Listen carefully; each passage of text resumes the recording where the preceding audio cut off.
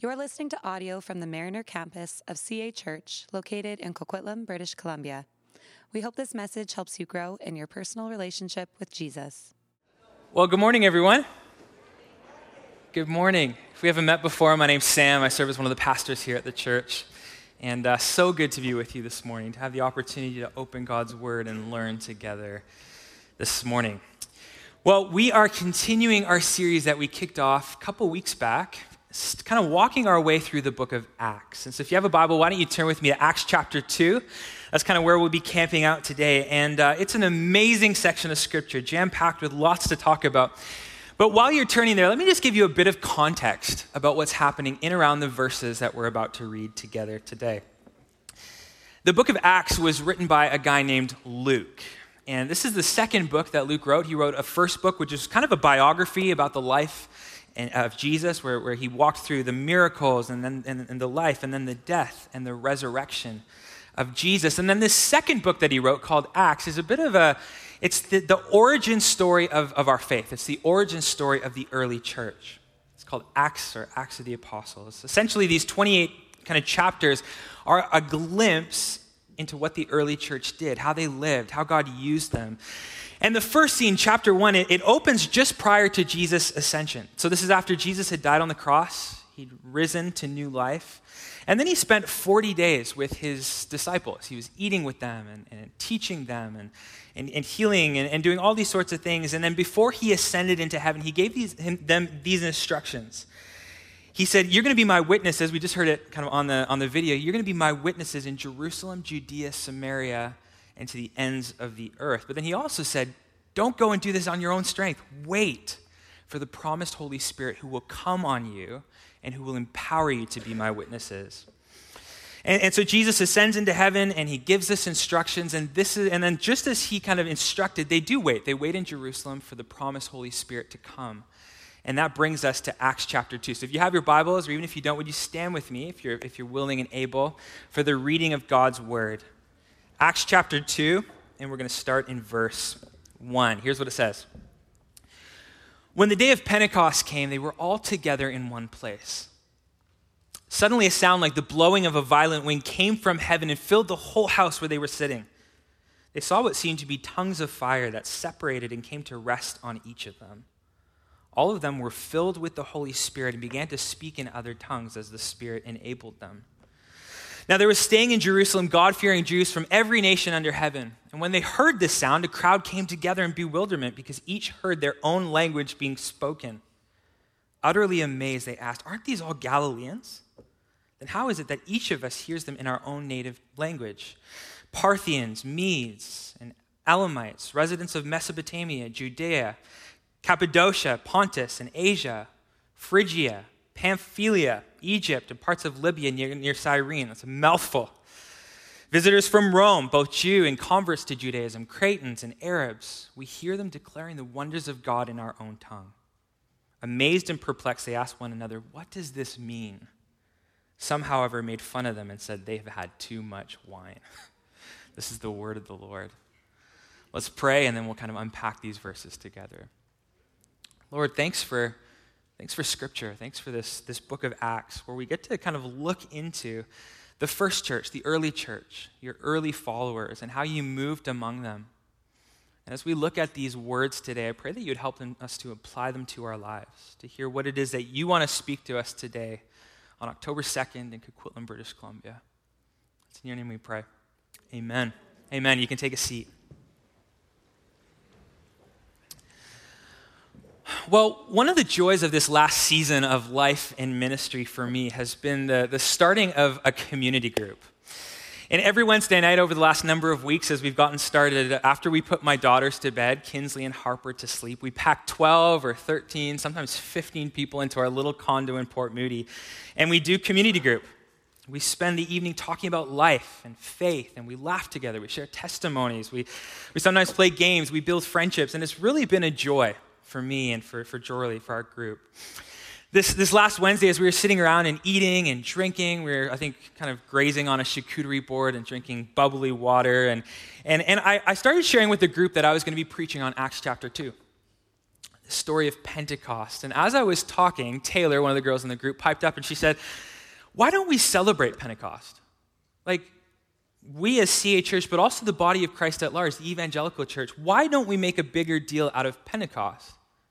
Because it seems, that's a really great question. It seems that in Scripture, this is a pretty pivotal moment in the Christian story, in the Christian faith, that the whole trajectory of the church, of Jesus' followers, changed, pivoted at this moment 2,000 years ago on Pentecost. Sharing this same kind of passion for Pentecost as my friend Taylor at Community Group, Daryl Johnson, a pastor and theologian from Vancouver, he said this. He said, the Church of Jesus Christ will have really understood the gospel when Pentecost becomes as big a celebration as Easter and Christmas. See, at Christmas, we celebrate God with us, God incarnate, Jesus coming to earth, putting on flesh and dwelling among us. On Pentecost, we celebrate God in us, where God's empowering presence, the Holy Spirit, came to dwell on every follower of Jesus for the rest of time. On that first Christmas, God sent the promised Redeemer, the Messiah, the promised one, Emmanuel. On the first Pentecost, God's promised Holy Spirit came to dwell among us. And that's why the Apostle Peter, when he gets up to share a sermon and sort of explains those words that we just read on the screen, he quotes the prophet Joel. He's helping to connect the dots for the people who are listening on that day. And he's saying these kind of strange events, the tongues of fire, the various things, the rushing wind, these strange things that are going on. He says, this is a fulfillment of promises from generations ago. We've all been waiting for this moment, and this is it. Look at verse 17. Quoting the book of Joel, this is what Peter says. He says, in the last days, God said, I will pour out my spirit on all people. Your sons and daughters will prophesy. Your young men will see visions. Your old men will dream dreams. Even on my servants, both men and women, I will pour out my spirit in those days, and they'll prophesy. I will show wonders in the heavens above and signs on the earth below, blood and fire, billows of smoke. The sun will be turned to darkness and the moon to blood before the coming of this great and glorious day of the Lord. And everyone who calls on the name of the Lord will be saved.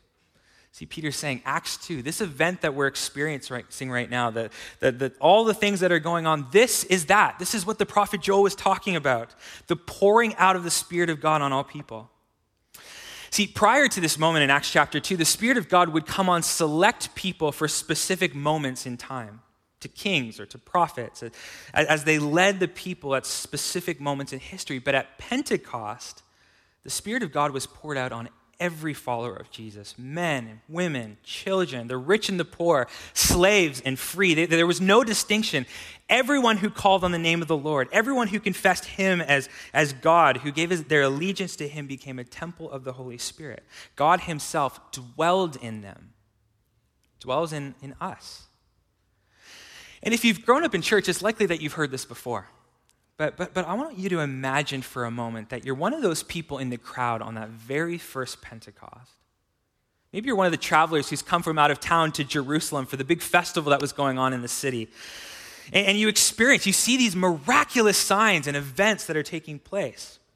They're miraculous, but they're also strange. They're weird. And it starts with wind. Out of nowhere, this massive rushing wind kind of sweeps through the room where they're all gathered. It's kind of this hurricane-type winds. I have a friend who's in Florida right now, who's been in Florida during the hurricanes that were just kind of blowing through there. They're okay, they're all safe. But he said, as they were kind of debriefing it, they said, well, it was crazy to be in the midst of that. The sound of the wind as you were in this place and you could hear the wind blowing around. It's crazy to be in the midst of it. And that's what's being described here as the Holy Spirit kind of comes and sweeps through this place, this rushing wind. And then tongues of fire rest on each of them. And there's not a lot of clarity in the text about the specifics of this, but a lot of scholars describe it as fire kind of resting just above or on each follower of Jesus who is in this room.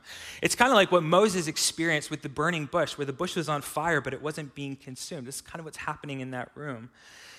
And then those people who are in that group praising God, they begin to speak in all sorts of different languages. These are largely uneducated Greek-speaking Jews, but they begin to speak in all these different languages that they'd never spoken before. The crowd that's gathered in Jerusalem, gathered for this major festival, the crowd was made up of thousands of people from all over the ancient world who spoke all sorts of different languages. And they begin to hear these Greek-speaking disciples speaking in their own native tongue. It's quite incredible. But as you would expect, the people who were gathered there that day had various responses to this. Some people were amazed. Wow, this is amazing. Others were perplexed, like, what is going on? Others made fun and said they must be drunk with wine.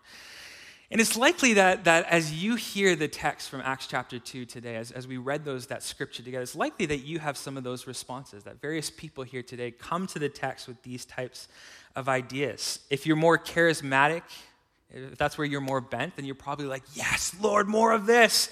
Would this be what our Sunday morning experiences look like? Others are like, oh my gosh, what is going on? Perplexed. What is the meaning of this? And I found that the Holy Spirit is kind of the person of the Trinity that a lot of Christians just don't know what to do with. Like God as Father, I can kind of get that. We have human fathers. God as Jesus, God in the flesh, kind of moved into the neighborhood. I get that, God the Son.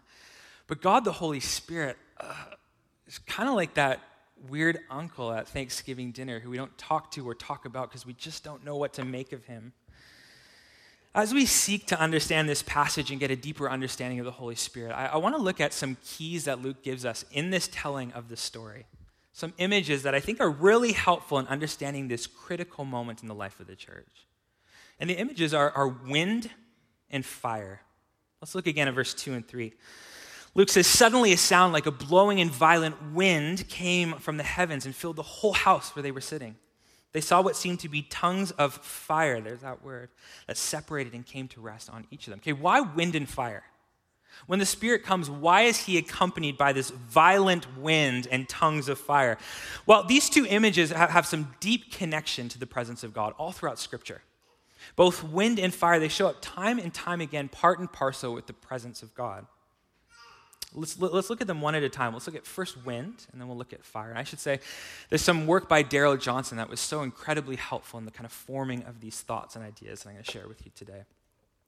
In the original Greek, in both Greek or in the original Bible text, in Greek and in Hebrew, the word used for spirit literally means breath or wind. It's this Hebrew word ruach. And you see it come up over and over again in the Old Testament, speaking of the Spirit of God. It literally means wind and breath. And then in the New Testament, which is mainly written in Greek, the word that's used for the Spirit is pneuma, which makes its way into the English language in words like pneumonia. And again, it means breath or wind or energy. All throughout Scripture, the Holy Spirit is associated with the wind.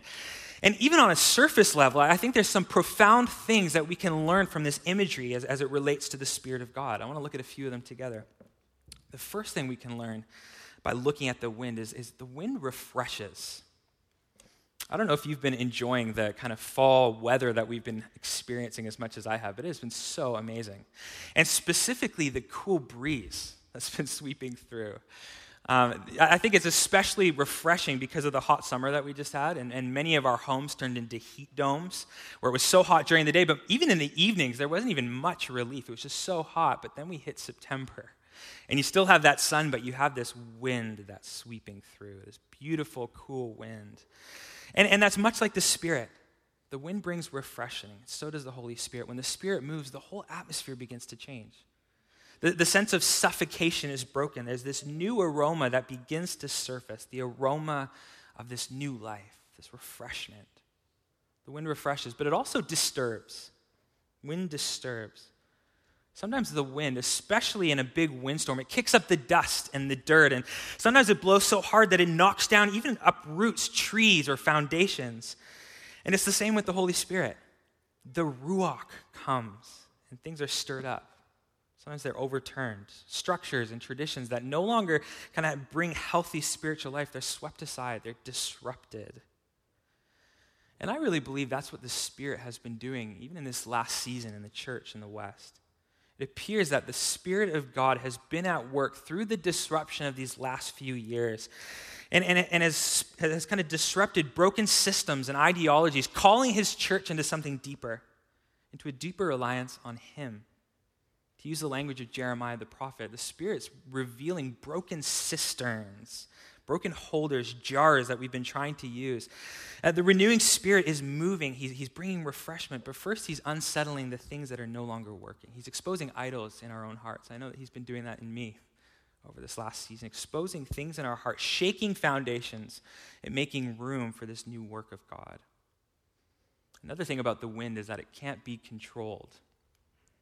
That's why Jesus' disciples, they were so shocked when Jesus said, "Wind, be stilled," on the Sea of Galilee, and instantly it stopped. It was quiet.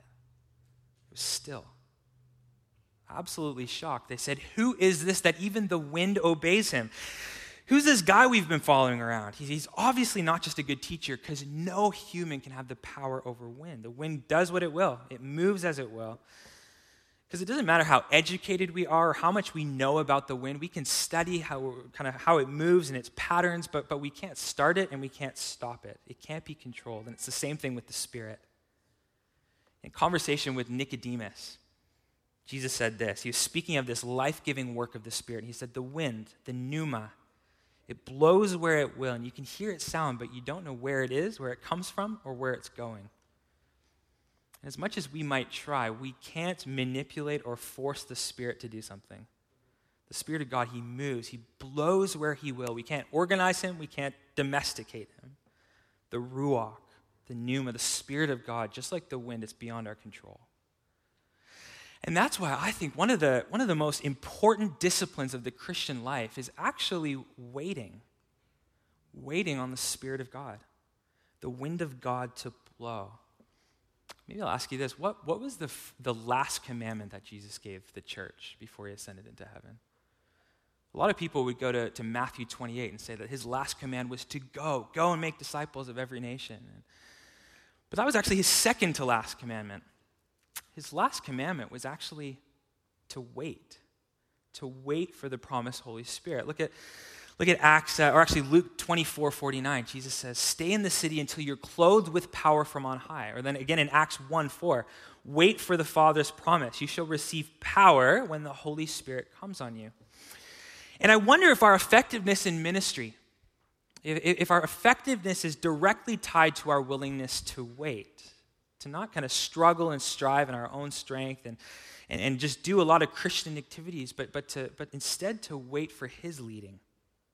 Pentecost happens while the disciples are waiting. And I should be clear, waiting is not a passive thing. This last summer, we bought a kite for my daughter, Kinsley. She had seen someone flying a kite, I think it was at Rocky Point, and she was obsessed with it for weeks and weeks. And so we were going on a vacation to Birch Bay, and so we picked up a kite for her on the way. And the next morning on our vacation, we woke up, and I was so excited to teach Kinsley how to fly this kite, and so we unpacked it from the packaging. And I said, "Kinsley, let Daddy show you how to do this." And so we unpacked it, and I threw it up in the air, and I started to run with this kite. And it kind of got a little bit of air, and then boom, back down. I'm like, just give it a second. I did it again. I ran the other way, and I threw it up in the air and ran, and it kind of hit the ground again. We did that a few more times, and then kind of both a little frustrated. We're like, you know what, let's do this later. So we packed it up. And I went inside. I think I put our daughter Harper to bed, got a snack, and I came outside, and Jorley and Kinsley were flying this kite, like as high as it could go, fully extended in the sky. And Kinsley yells to me as I'm coming out, "Dad, you were doing it wrong. Mom knows how to fly the kite." Mom knows everything. And after I finally swallowed my pride, I said, "How did you do it?" And she said, "Oh, it was actually pretty easy. We took it out of the packaging again, and we just waited. We waited, and then when we kind of felt the wind blowing and we heard the wind, we just kind of lifted. Actually, Kinsley pretty much did it herself. She lifted it up, and the kite was kind of taken up into the sky. And it's the same way with the Spirit. We can strive and strive and strive, and we can try to get the kite up on our own strength. But the Spirit of what this text teaches us is that we should wait for the wind, for the Spirit of God to blow. And when we do, he will lift us into new heights of ministry and life. One author talked about it like this, talked about it like an eagle. Use the eagle to illustrate this point. I guess early in the morning, the eagle mounts on a limb of a tall tree, or sort of like a super tall rock. And it keeps its wings kind of tucked really close into its body. It looks passive, but it's as far from passive as it could get out. It's concentrating. It's testing the thermal currents that are rising up from the ground below. It's waiting, and then at the right moment, It simply spreads its wings and it glides on the wind. No frantic flapping, just spreads its wings and soars. Isaiah 40, verse 31 says, "Those who wait on the Lord will gain new strength. They will mount up with wings like eagles. They will run and not get tired. They will walk and not become weary." Waiting does not come easy to me. I like to do. I like to be productive. I like to go hard, to take new ground. And that's not all bad, but there is this invitation from God that we see in this story in Acts to wait, not to be passive.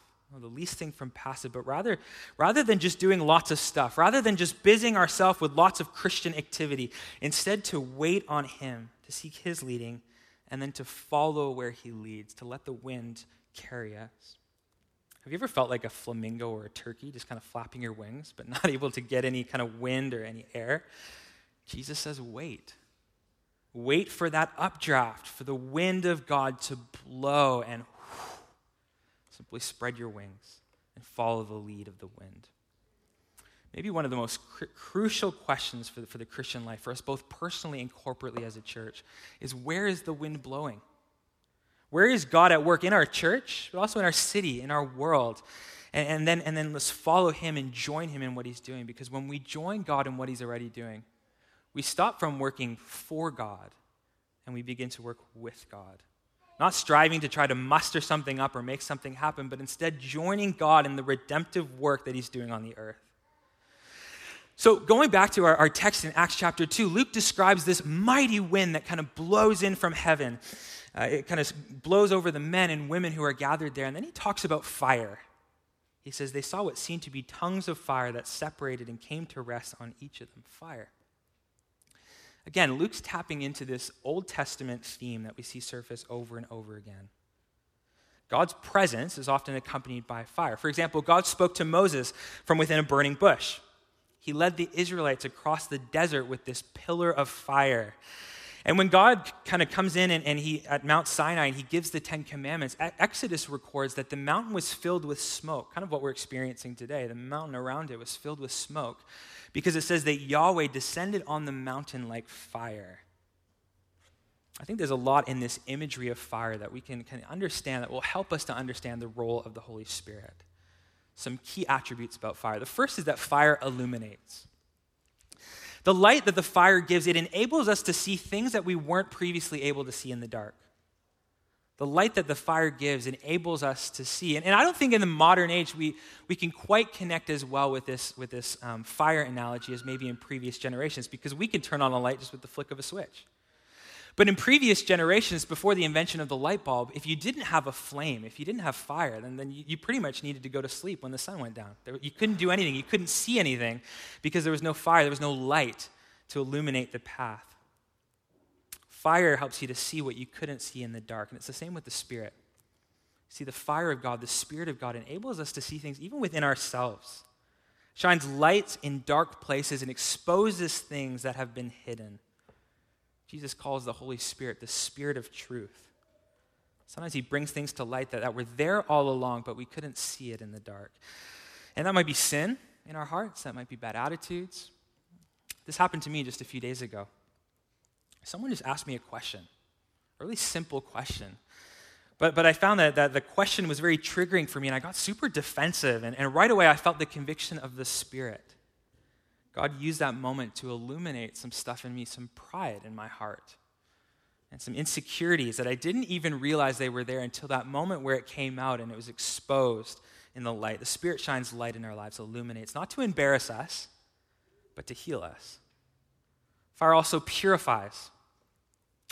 Amy Carmichael was this incredible woman who lived in the late 1800s and the early 1900s. And she gave the majority of her life to raising orphans in India. And the story goes like this, that one day she took a group of orphans to watch a goldsmith refine gold.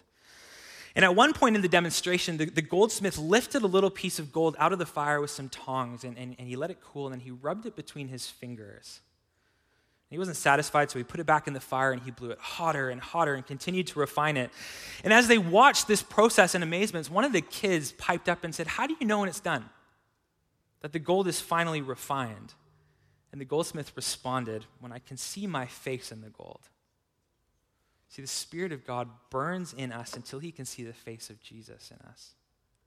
In Christian theology, we call this it's the process of sanctification, the process of becoming like Christ. And sometimes this process can be painful as the Spirit refines us by fire and removes our impurities and our imperfections. But he does it because he loves us. And he does it so we'll truly see the face of Jesus in us. It's God's grace towards us. Another thing about fire is that it spreads. I love this. Fire spreads, and it especially spreads when wind blows on it. One author said it like this, said that the chief quality of fire is its capacity to set other things on fire. And it's the same with the Holy Spirit. The Holy Spirit comes and sets people on fire, and then he uses those people who are burning to set other people on fire. And we see this in our text. On Pentecost, it starts with this small group of 120 people in the upper room. And by the end of that day, there's 3,000 people who are set on fire, set ablaze. 3,000 people commit their lives to Jesus in a single day. And throughout the book of Acts, we see over and over again, and even through the New Testament, we see that the Holy Spirit has this pretty simple evangelistic strategy. He lights fires, and then he blows on them. So if we lose our passion for evangelism, for reaching our friends and neighbors with the gospel, if we lose our evangelistic edge, the remedy is not just to do it anyway, to kind of passionlessly share the gospel. No, the solution is to say, Spirit of God, would you burn in me again? Would you rekindle that flame that I once had, that passion? Because fire starts fire. Remember, Jesus said, wait for the promised Holy Spirit. You'll receive power when the Holy Spirit comes on me, and that's going to empower you to be my witness in Jerusalem, in Judea, or we could say in Coquitlam, in Port Coquitlam, in Port Moody, to the ends of the world. And that happens when that happened to the early church. In Acts chapter 2, the fire falls, and then the nations, all of them who are gathered there on Pentecost, people from all over Jerusalem and from the ancient world, they all hear the disciples speaking in their native tongue. Look at verse 4. All of them were filled with the Holy Spirit and began to speak in other tongues as the Spirit enabled. It goes on to say that the people in the city who didn't speak Greek, but they spoke other languages, they began to hear those disciples speaking in their own language. Okay, what's going on here? Well, I think there's a number of really profound things that are happening in this moment, but something that's really easy to miss. And I think this is something that the author Luke really wants us to catch in the telling of this story, is that Pentecost is this great reversal that happens. Pentecost is the reversal of what happened all the way back at the Tower of Babel. I want you to catch this. If you know the story back in Genesis chapter 11, the people of Babel were seeking to build this super tall tower to reach the heavens. And they said, if we could get to the vantage point of God, we no longer need God. We no longer need the divine because we could kind of be our own gods and goddesses if we could be up at this level. And knowing their pride and their arrogance and what it would do to them and to one another, God confused them. He made it so they couldn't communicate, that they couldn't finish this project that they had set out. They all started to speak these different languages. No one could understand anything. It was mad chaos. See, their sin had brought division and separation. But get this, at Pentecost, it's this reversal, where the Spirit comes down when he falls on the church and he brings order out of the chaos. Where sin and evil in the human heart had kind of brought division and disunity, where Babel and the people of Babel were confused and unable to communicate. At Pentecost, the Spirit breaks in and unconfused them and empowered them to be God's witness in Jerusalem, Judea, to the ends of the earth. It's this beautiful moment where God is undoing the curse of the fall, reconciling a fallen people to himself. It's this glimpse into the age to come, where one day every tribe and tongue and people group will be worshiping Jesus together as one, where those from every nation and every language will join with the angels singing, "Holy, holy, holy is the Lord God Almighty, who was and who is to come," where creation will live in perfect harmony under King Jesus. It's this reversal. Okay, we've covered a lot of ground today, but as we close, let me just say this. From that very first Pentecost onward, the Spirit of God is this promised reality for every single follower of Jesus. When we put our hope and our trust in Jesus, when we commit our lives to him, we're saved. And the Spirit of God, from that moment on, the Spirit of God lives within us. The Spirit is always with us. He never leaves us, and yet we can lose touch with him. We can grieve him, the scripture says. We can quench him. We can ignore him. We can forget him. Earlier this year, I had the opportunity to go on a trip to London, England, with a group of pastors. And we got to check out a number of different churches and kind of places where great moves of God have happened. And one of the churches that we got to check out was called HTB, Holy Trinity Brompton, an Anglican church led by a guy named Nicky Gumbel, who you may have heard of. He started the Alpha program and popularized that. And as we were at this church and spending time, one of the interesting things that they did in the service is every time they gather, they create space, and they just pray this simple prayer. They pray, "Come, Holy Spirit." And this is not specific to Nicky Gumbel. Actually, it's one of the oldest prayers of the church. Christians have been praying this prayer when they gather for centuries.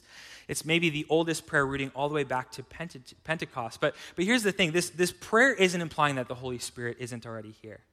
We know that he's God, that he's omnipresent, that he lives in each follower of Jesus. But in praying this simple prayer, "Come, Holy Spirit," it's this awareness of his presence.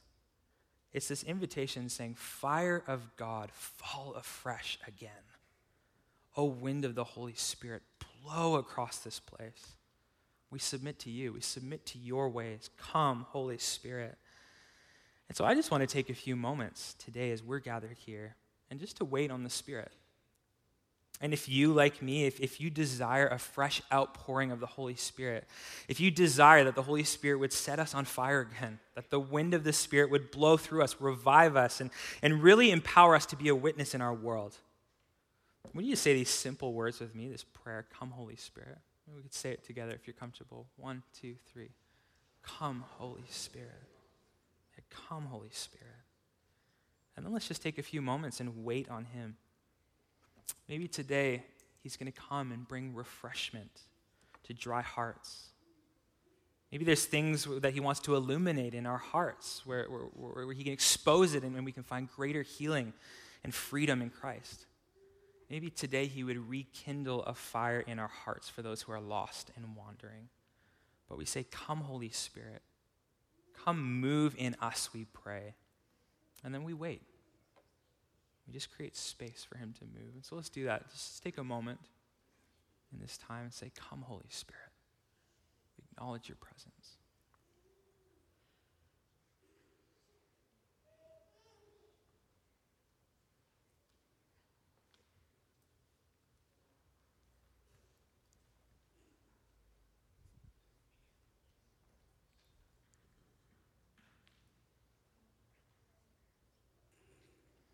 Spirit of God, we recognize your presence with us today as we've gathered here to lift up the name of Jesus. We've gathered to learn and to grow. Spirit, I pray for those who need refreshment, that your fresh wind would blow on them, that they would experience the refreshment that only you can bring. For those whose prayer is, "God, light the fire in me that I once had. I want to grow and evangelize and reach the people around me, but I'm feeling dry." I pray that you would rekindle that flame.